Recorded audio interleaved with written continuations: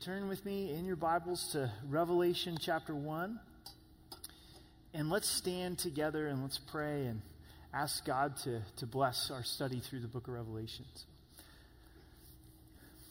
Father, we thank you for your word. We thank you for the book of Revelation. And as we go through it over the next few months, Lord, we just pray that you would give us a greater revelation of your Son, Jesus, a greater anticipation of his coming. We do pray for clarity as we study it, that there wouldn't be confusion.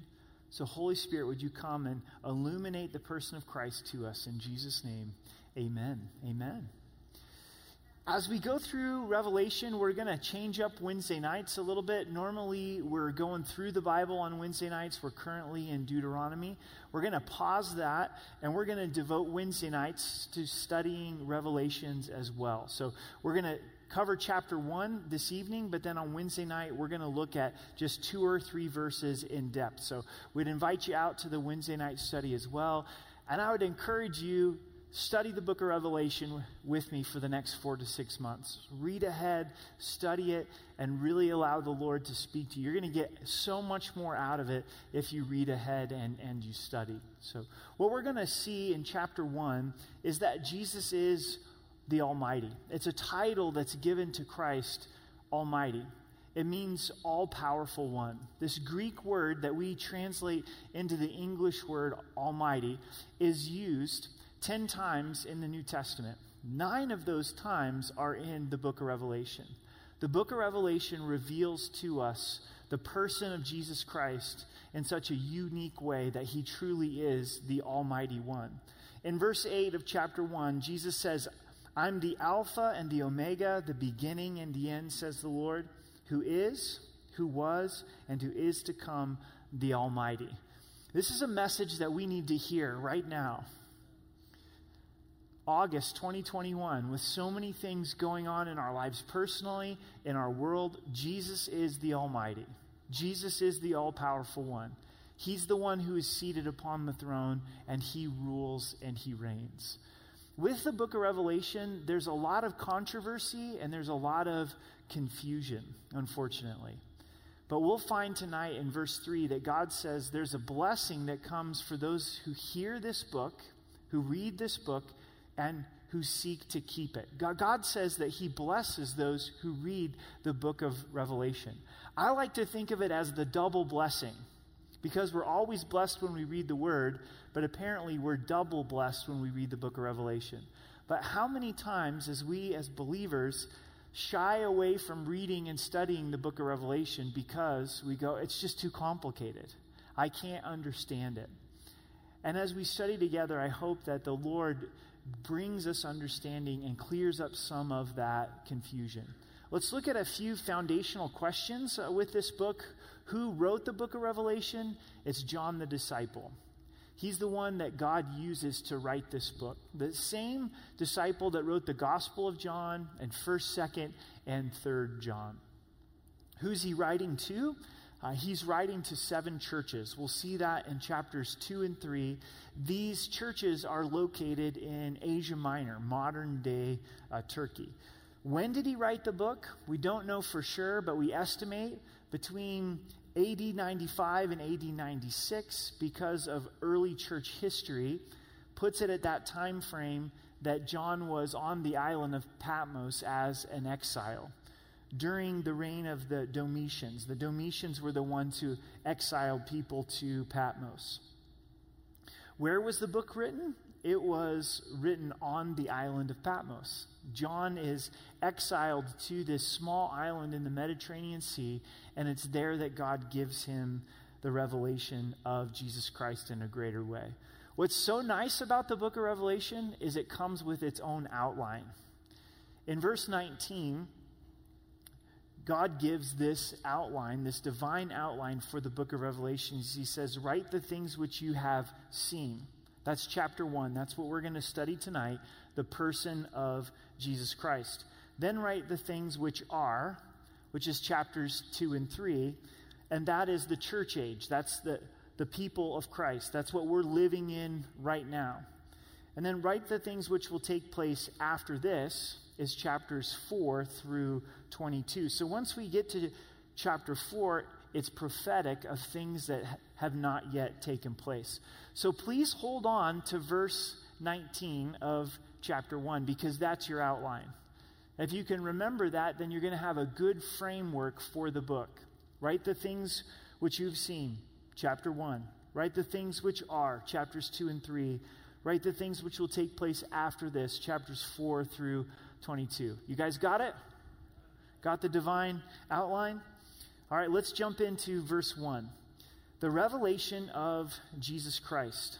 The Greek word for revelation means to disclose truth, to unveil manifestation. So notice this book is not revelations, plural. It's revelation, singular, because it's the revelation of Jesus Christ. It's the unveiling of Jesus Christ.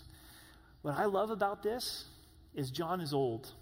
This is the last book that he wrote, and he's having Christ revealed to him in a greater way. We never get to the point where we fully understand who Jesus is. There's more for us tonight to learn about Jesus. And yes, the book of Revelation deals with a lot of future end times events, but that's not the primary focus of this book. The primary focus is the revelation of Jesus Christ. If you approach the book of Revelation that way, you're going to be blessed. If you're like, Jesus, I want to understand you more. If you want to have a doctorate in eschatology, I can hardly say it, right? It may be a bit frustrating for you. But if your focus is on Christ, eschatology is the study of end times. If your focus is on Christ, then you're going to find yourself extremely refreshed. Which God gave to him to show his servants the things which must shortly take place. God gives the revelation to John so that John can share it with his servants, the 7 churches in Asia Minor, us tonight. How far-reaching this revelation of Christ has been upon generation, upon generation, upon generation. Why does God reveal himself to us? So that we can go and share that revelation. The early disciples coming and experiencing who Jesus was, they would then go to their friends and say, come and see. I found the Messiah. I want you to know the Messiah. Come and see. You've got to check him out. And God reveals himself to us not so that we can just know him in a greater way, but that we can share it.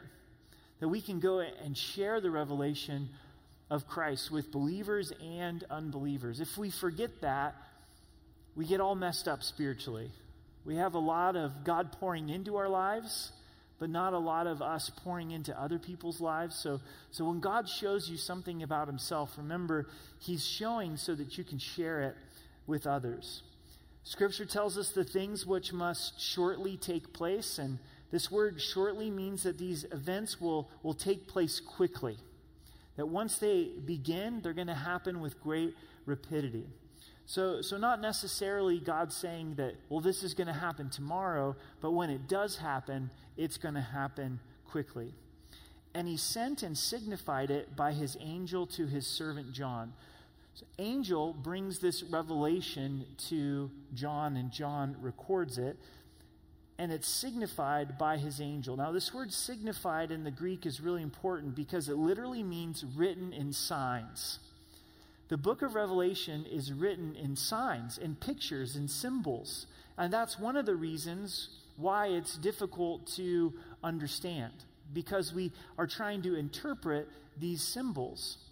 But why would God write the book of Revelation in symbols? Because symbols and pictures are really powerful. If you're a creative learner, you're going to love the book of Revelation. If you're visual, you're going to really lay hold of this book. If you're a real linear thinker, if you're an engineer, you might struggle in the book of Revelation. Because we're going to read of the beast. And instead of God saying a political leader who's going to deceive the world, the scripture calls him a beast. That grabs your attention. How does God describe the church? As the bride of Christ. He gives us this symbol of the church, and it evokes all of this emotion. And pictures do that. Symbols do that. And so God very purposefully gives this book to us written in signs. It's signified by his angel.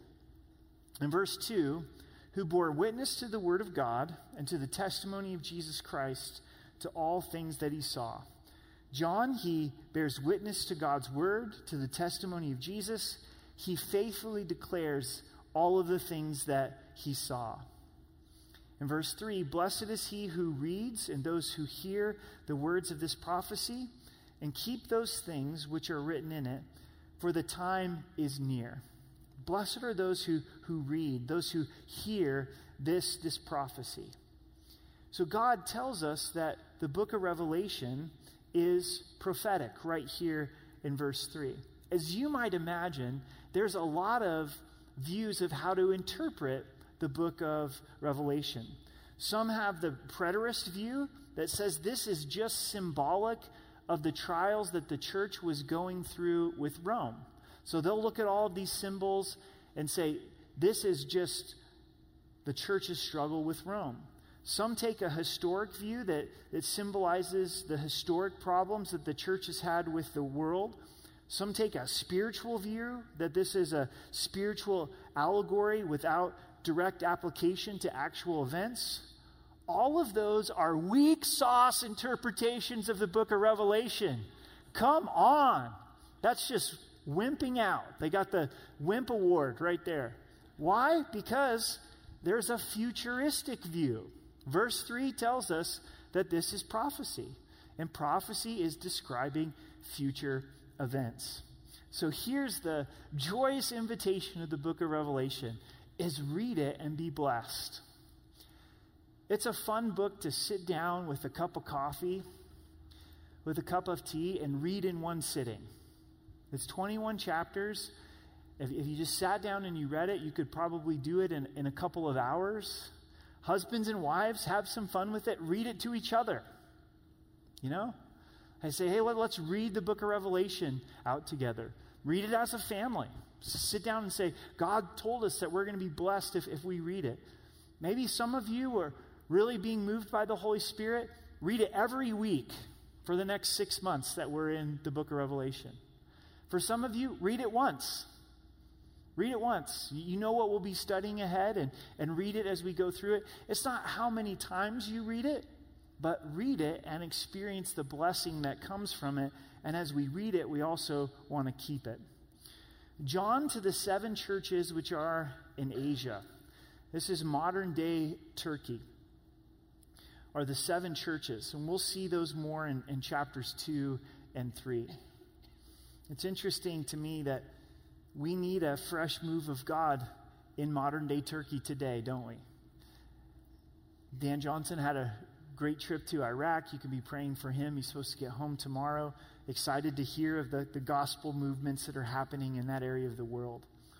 Grace to you and peace from him who is and who was and who is to come. Jesus is the author of grace and the author of peace, and he's the one who is right now. But he also was present in the past. He was. But he's also the one that's going to consume the future. He is to come. And from the 7 spirits who are before his throne. What is this 7 spirits all about? Well, we know there's one Holy Spirit. So it's not that there's 7 of the Holy Spirit. The Holy Spirit is one. So one of the thoughts of the 7 spirits before the throne is the 7-fold ministry of the Holy Spirit. Isaiah 11, verse 2 says, the Spirit of the Lord shall rest upon him, the Spirit of wisdom, understanding, the Spirit of counsel and might, the Spirit of knowledge, and the fear of the Lord. 7 attributes of the Spirit. But you know, gang, we ultimately don't know what the 7 spirits are before the throne. I can't wait to find out. When we go home to be with the Lord, I'm like, okay, Father, what was the 7 spirits all about? We know that there's one Holy Spirit, but there's 7 spirits before the throne. A description of Jesus, and from Jesus Christ, the faithful witness, the firstborn from the dead, and the ruler over the kings of the earth. So Jesus is the faithful witness. He's the faithful witness of what? He's the faithful witness of the Father. He came to do the Father's business. He said, when you've seen me, you've seen the Father. He's accurately declared to us the love of the Father. He's the faithful witness. He's the firstborn from the dead, which means that he has preeminence. Christ is the first to be raised from the dead, to never die again. Lazarus rose from the dead only to have to die again. That's the only bummer part of his resurrection. I'm going to have to go through death a second time. But Jesus rose from the dead to never die again, and he's the firstborn of the dead. He has preeminence. Jesus is also the ruler over the kings of the earth. If the kings of the earth would just realize that Jesus is their ruler, right? But Christ, as the Almighty One, he's ruling and reigning over the kings of the earth. And this should bring us comfort because God is up to something, even though we don't know what it is. So as he's ruling over the kings of the earth, it's ultimately leading up to his final plan and his second coming. To him who loved us and washed us from our sins in his own blood. You're loved by Jesus. This almighty, amazing, all-powerful God is also the God of love. He loves you. He's proven his love and that he's washed us from our sins. Many other Bible translations translate washed as freed, and both are accurate. Jesus has washed us from our sins. We're completely forgiven of our sins, but we're also freed from our sin. We're not under the bondage of sin anymore. The penalty of sin is broken, and the power of sin is broken. And this all took place from his own blood that was shed for us. In verse 6, and has made us kings and priests to his God and Father. To him be glory and dominion forever and ever. Amen. He's made you a king. We don't really feel like kings, do we? And he's made us a priest in his kingdom. As we study the Old Testament, the office of king and priest were never given to the same person. The kings were never allowed to be priests, and the priests were never allowed to be kings. It was too much power. Those were separate entities. And when a king would try to cross that, God was quick to bring accountability and judgment. But the Lord in the new covenant, through what Jesus has done for us, he's made us a king. We get to rule and reign with Christ. Saints are going to return with Christ to rule and to reign. But he's also made us priests where we get to minister to the Father. So being king speaks of responsibility. Being priest speaks of worship and the access that we have to God's throne room. God receives the glory for this. I'm sure the angels look on and go, you really chose those knuckleheads to be your kings and priests? Those sinners that were washed by the blood of Jesus, by your grace, those are your priests?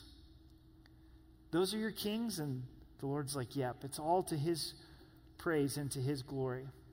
Behold, he's coming with the clouds. Jesus is coming. The promise of his second coming. The promise of him ruling and reigning. And every eye will see him. That's important. The second coming of Christ is not going to be this obscure event where people are like, did Jesus come? Did he not come? Every eye will see him. Every eye will behold him in his second coming. Even they who pierced him, and all of the tribes of the earth will mourn because of him. Even so, amen. Who pierced Christ? Who crucified Christ? The nation of Israel. And there's a prophecy in Zechariah 12, verse 10, says, and I will pour out on the house of David and the inhabitants of Jerusalem a spirit of grace and supplication. They will look on me, the one they have pierced, and they will mourn for him as one mourns for an only child, and grieve bitterly for him as one who grieves for a firstborn son. So it's not until the second coming of Christ that the nation of Israel collectively realizes, oh my, look what we've done. They look upon the one whom they've pierced. And Christ still bears the wounds of the cross. We see Thomas touching the wounds of Christ after his resurrection. it's visible enough where they're able to see the one whom they've pierced. They still see the wounds of Christ. They see those scars of Christ, and they realize we were the ones that crucified Christ. And it's that moment as a nation that they embrace Christ. A powerful prophecy. And Jesus declares this to John about himself. I am the Alpha and the Omega, the beginning and the end, says the Lord, who is and who was and who is to come, the Almighty. I am. We know as Moses is in the wilderness, the burning bush, the bush is on fire, but it's not being consumed. God begins to speak to Moses, to send him back to Egypt, to deliver the children of Israel. And Moses says, I got to know your name. What does God say? I am that I am. I'm the Almighty. I'm the all-powerful one. You can't even describe me with words. Jesus ascribed himself to this great I am statement. I am the bread of life. I am the way, the truth, and the life. He is the great I am. Here we see another I am statement. I am the Alpha, I'm the Omega. Alpha and Omega, the first and last letters of the Greek alphabet. Jesus says, I'm the beginning point, but I'm also the ending point. The beginning and the end. I'm the Almighty. As we're going to get a description of Christ in just a moment, he is described as the Almighty One. In the Gospels, we get the revelation of Jesus being a humble servant, coming in human flesh. But here in Revelation, we see Jesus as the almighty conquering king. Verse 9, I, John, both your brother and companion in tribulation and kingdom and patience of Jesus Christ. The humility of John. He says, I'm your brother. I'm your companion. We're journeying through tribulation together in God's kingdom. We're walking in patience and endurance of Jesus Christ. Was on the island that is called Patmos for the word of God and for the testimony of Christ. So John was placed upon Patmos because of the word of God, because of the testimony of Jesus. He was persecuted. According to early church fathers, John was sent to this island as a prisoner following his effective pastorate in Ephesus. So many of the early church fathers record this as well, of John having to go to this small island in the Mediterranean Sea. It's in this place of exile, this place of isolation, that he receives the greater revelation of Jesus Christ. This is going to be our in-depth study on Wednesday night. It's come on Wednesday night because in isolation, there's revelation of Christ. If we're looking for it, when we're on our own island of Patmos, God will reveal himself to us in a greater way. I was in the Spirit on the Lord's day, and I heard behind me a loud voice as of a trumpet. Important part of John receiving this revelation of Jesus is he's in the Spirit. He's open to the Spirit. He's walking in the Spirit, and the Spirit of God is revealing Jesus to him. This is the work of the Spirit in our lives, is to point us to Jesus. How do you really know the Spirit of God is working?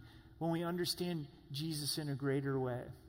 So as we learn more of Jesus, let's be open to the work of the Spirit in our lives. Don't be afraid of the Spirit. Don't be afraid of what the Holy Spirit's doing in your lives. Saying, I am the Alpha and the Omega, the first and the last. Why does God repeat himself? Because we need to hear it. When God repeats himself, it's because we need to have that really sink in. Jesus is the Alpha and the Omega. He is the first and the last. And what you see, write in a book and send it to the 7 churches, which are in Asia. So here he is. He's in exile on Patmos. God gives him this vision. He's to write it down and send it to these 7 churches. To Ephesus, to Smyrna, to Pergamos, to Thyatira, to Sardis, to Philadelphia, and Laodicea. We'll look forward to studying those churches more in chapter 2 and 3.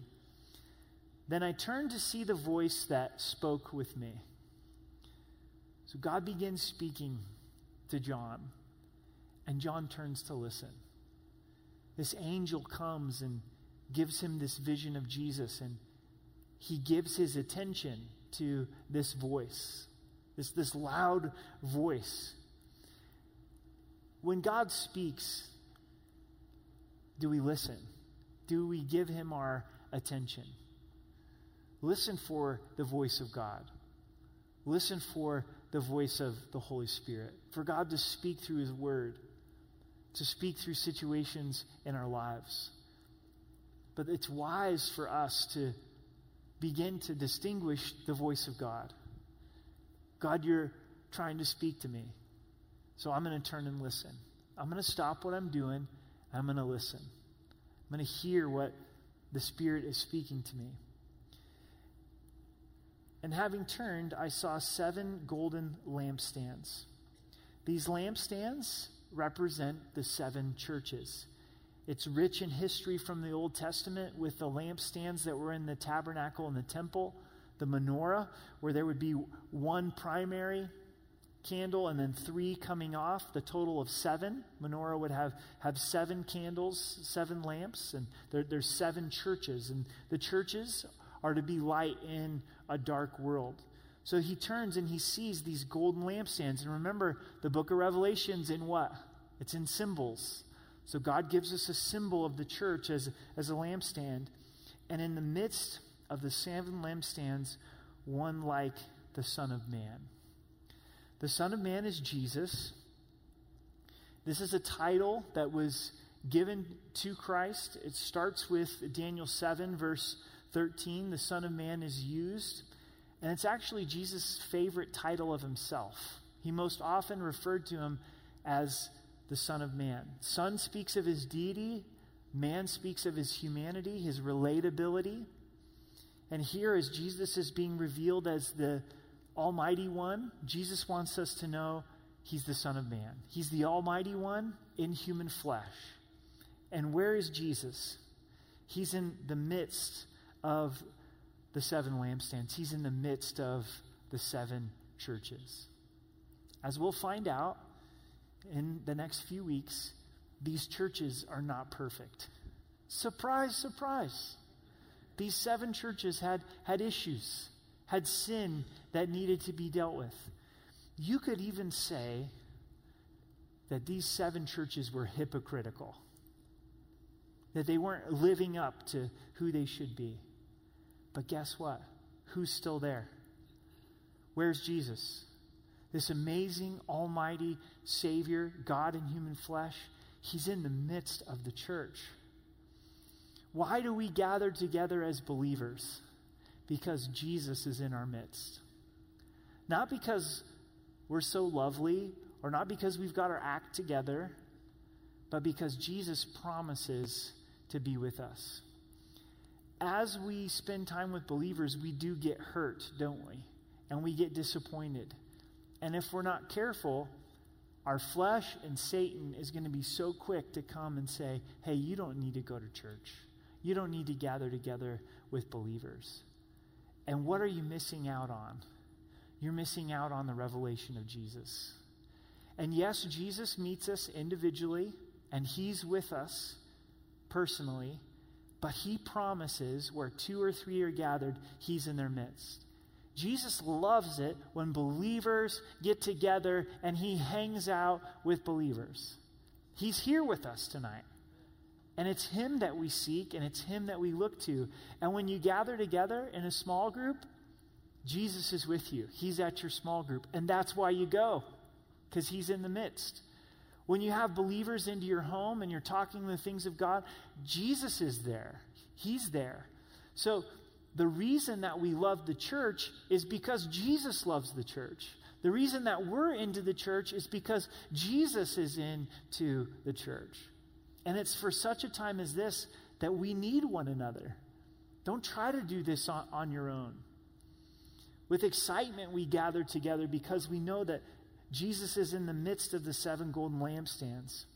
He's clothed with a garment down to the feet. So as this picture of Jesus, the Almighty, the resurrected Savior, he's got a garment down to his feet. This speaks of Jesus as our priest. The priests would have these amazing garments that were given to them in the Old Testament, and Jesus is the ultimate high priest. The garment covers the body, that's obvious. But who is the body of Christ? We are, and we're covered by Christ. He is our covering. He is our high priest.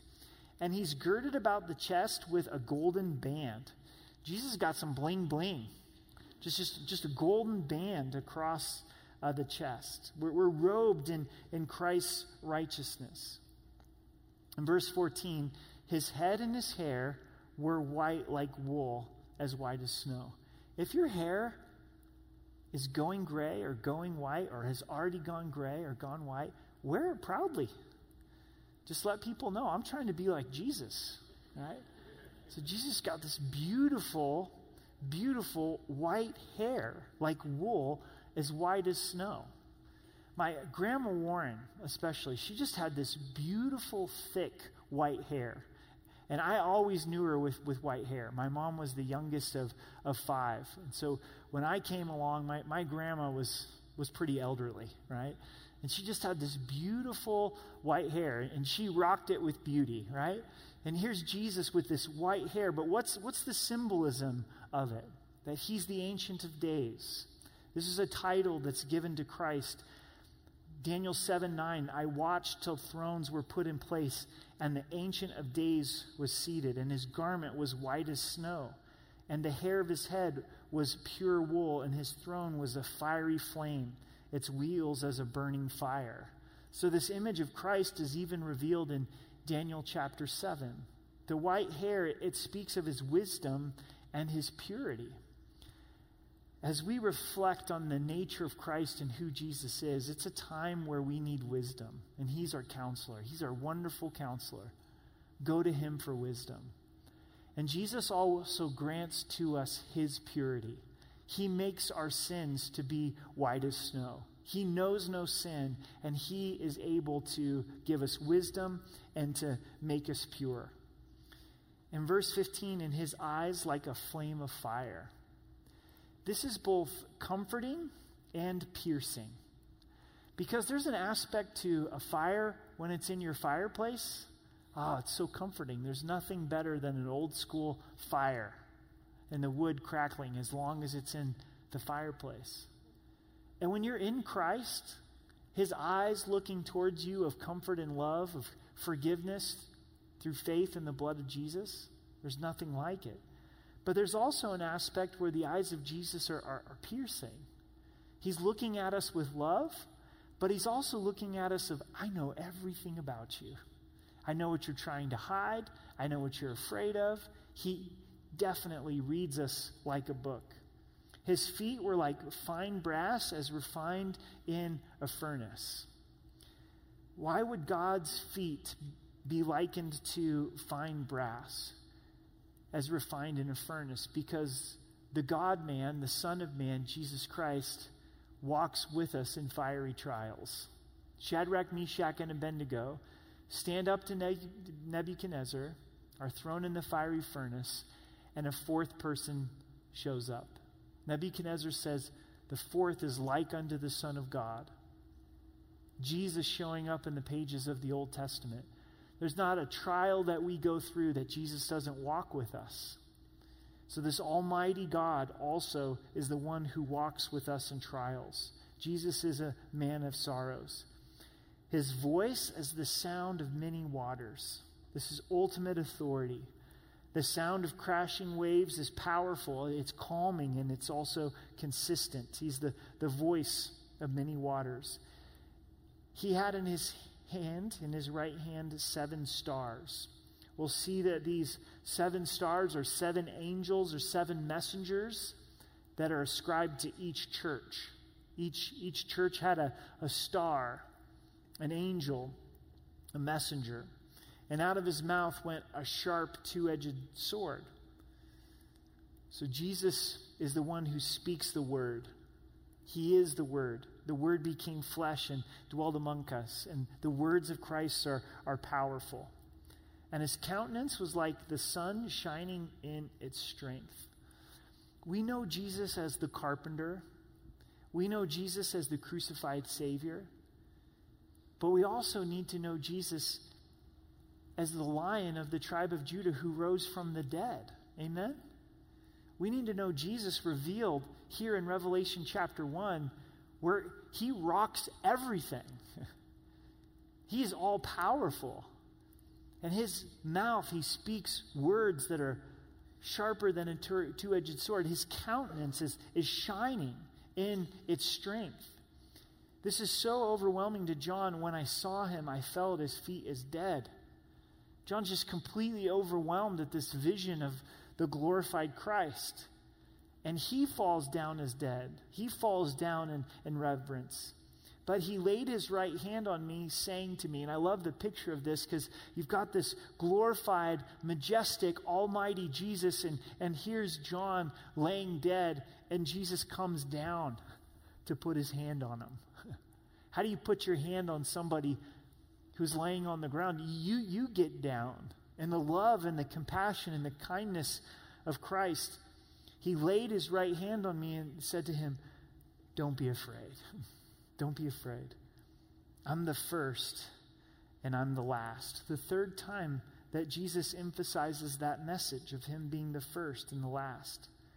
I am he who lives. Jesus lives right now. But he was dead. He did die upon the cross. And behold, I'm alive forevermore, never to be crucified again, never to experience death again. Amen. And I have the keys of Hades and death. I have the keys of death and hell. Jesus is able to set us free from death and set us free from hell. For us as believers, we have confidence. We have confidence that when this life is done, we're going to forever be with the Lord. We have peace knowing that loved ones who are in Christ who have passed away, death hasn't had the final word. The divine outline that we talked about, verse 19, write the things which you have seen, the things which are, the things which will take place after this. The things which you have seen, chapter 1, the revelation of Christ, the things which are, the church age, Revelations 2 and 3, and then the things that take place after this, chapter 4 through chapter 22. The mystery of the 7 stars, which you saw in my right hand, and the 7 golden lampstands. The 7 stars are the angels of the 7 churches. And the 7 lampstands which you saw are the 7 churches. So no doubt. The lampstand represents the 7 churches. We as a church are to be a lampstand to our community, to those that don't know Christ as our Savior, to the neighborhoods that we live in, the apartment complexes that we dwell in, where we go to work. God has us on mission to shine the love of Jesus Christ in this dark world. We're a lampstand. What about these 7 stars that are in the hands of Christ? It says that they're angels. And there's some debate on this. The word angel means messenger. So is the messenger the pastor of those 7 churches? Well, that's kind of cool. The pastor's in the hand of Christ. But it's also kind of cool to think of each church having their own angel. That's cool too, right? What if God ascribed an angel to each church and said, boom, here's an angel for this church, here's an angel for that church, and the angels are in my hand. The clearest interpretation of it is that there is an angel that's ascribed to each church. So as we approach this book, we approach it in humility, we approach it in anticipation that God is going to reveal himself in a greater way. And tonight we step back and we simply get to stand in wonder and awe of the majesty of who Christ is. Our risen Savior. He's the Almighty. Words can't even begin to describe him. Do you need a counselor? Well, he's got white hair to prove it. I guarantee you Jesus has seen it before. He's not surprised by our situation. He has wisdom if we'll come and ask. The book of James tells us if we ask in faith, he will give it liberally. He's ready to generously give wisdom. Do you need purity? Jesus in his white hair, he's got purity wrapped up. And he can cleanse us from our sins and give us power over sin. Come to him. Do you need someone to walk with you in trial? Do you feel like you're abandoned in trial? That nobody really understands what you're going through?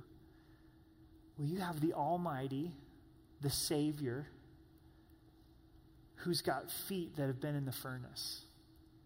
And he's walking with you. He's with you. He's going to continue to be with you. Do you need a covering?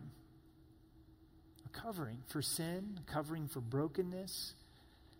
You haven't been an adequate covering for yourself. Others can't be an adequate covering for you.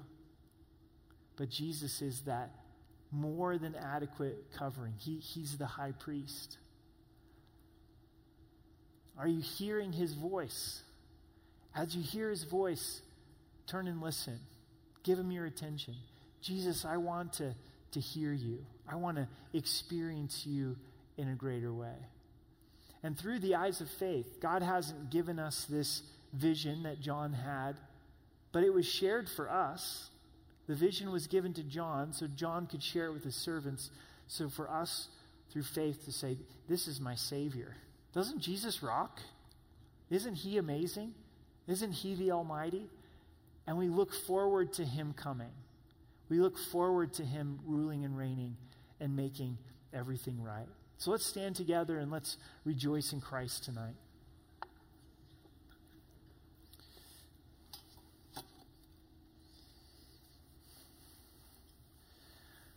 Jesus, we do stand in awe of you tonight. We thank you for this glimpse of your glory, that you are the one with white hair, that out of your mouth speaks words that are sharper than a two-edged sword, that your countenance is beaming with glory, that you've got feet that have gone through the furnace, that you, Jesus, are with us, that you're our covering, that you're the one who is pierced for our sins, that you've washed us and you've freed us of sin. So Jesus, we make much of you. And we do ask by your grace that you would reveal more of your character to us, more of who you are, that as you speak, that we would turn and listen, and that we could go and share you, that we could be the lampstand that you desire. So, Father, we love you and we thank you. In Jesus' name, amen.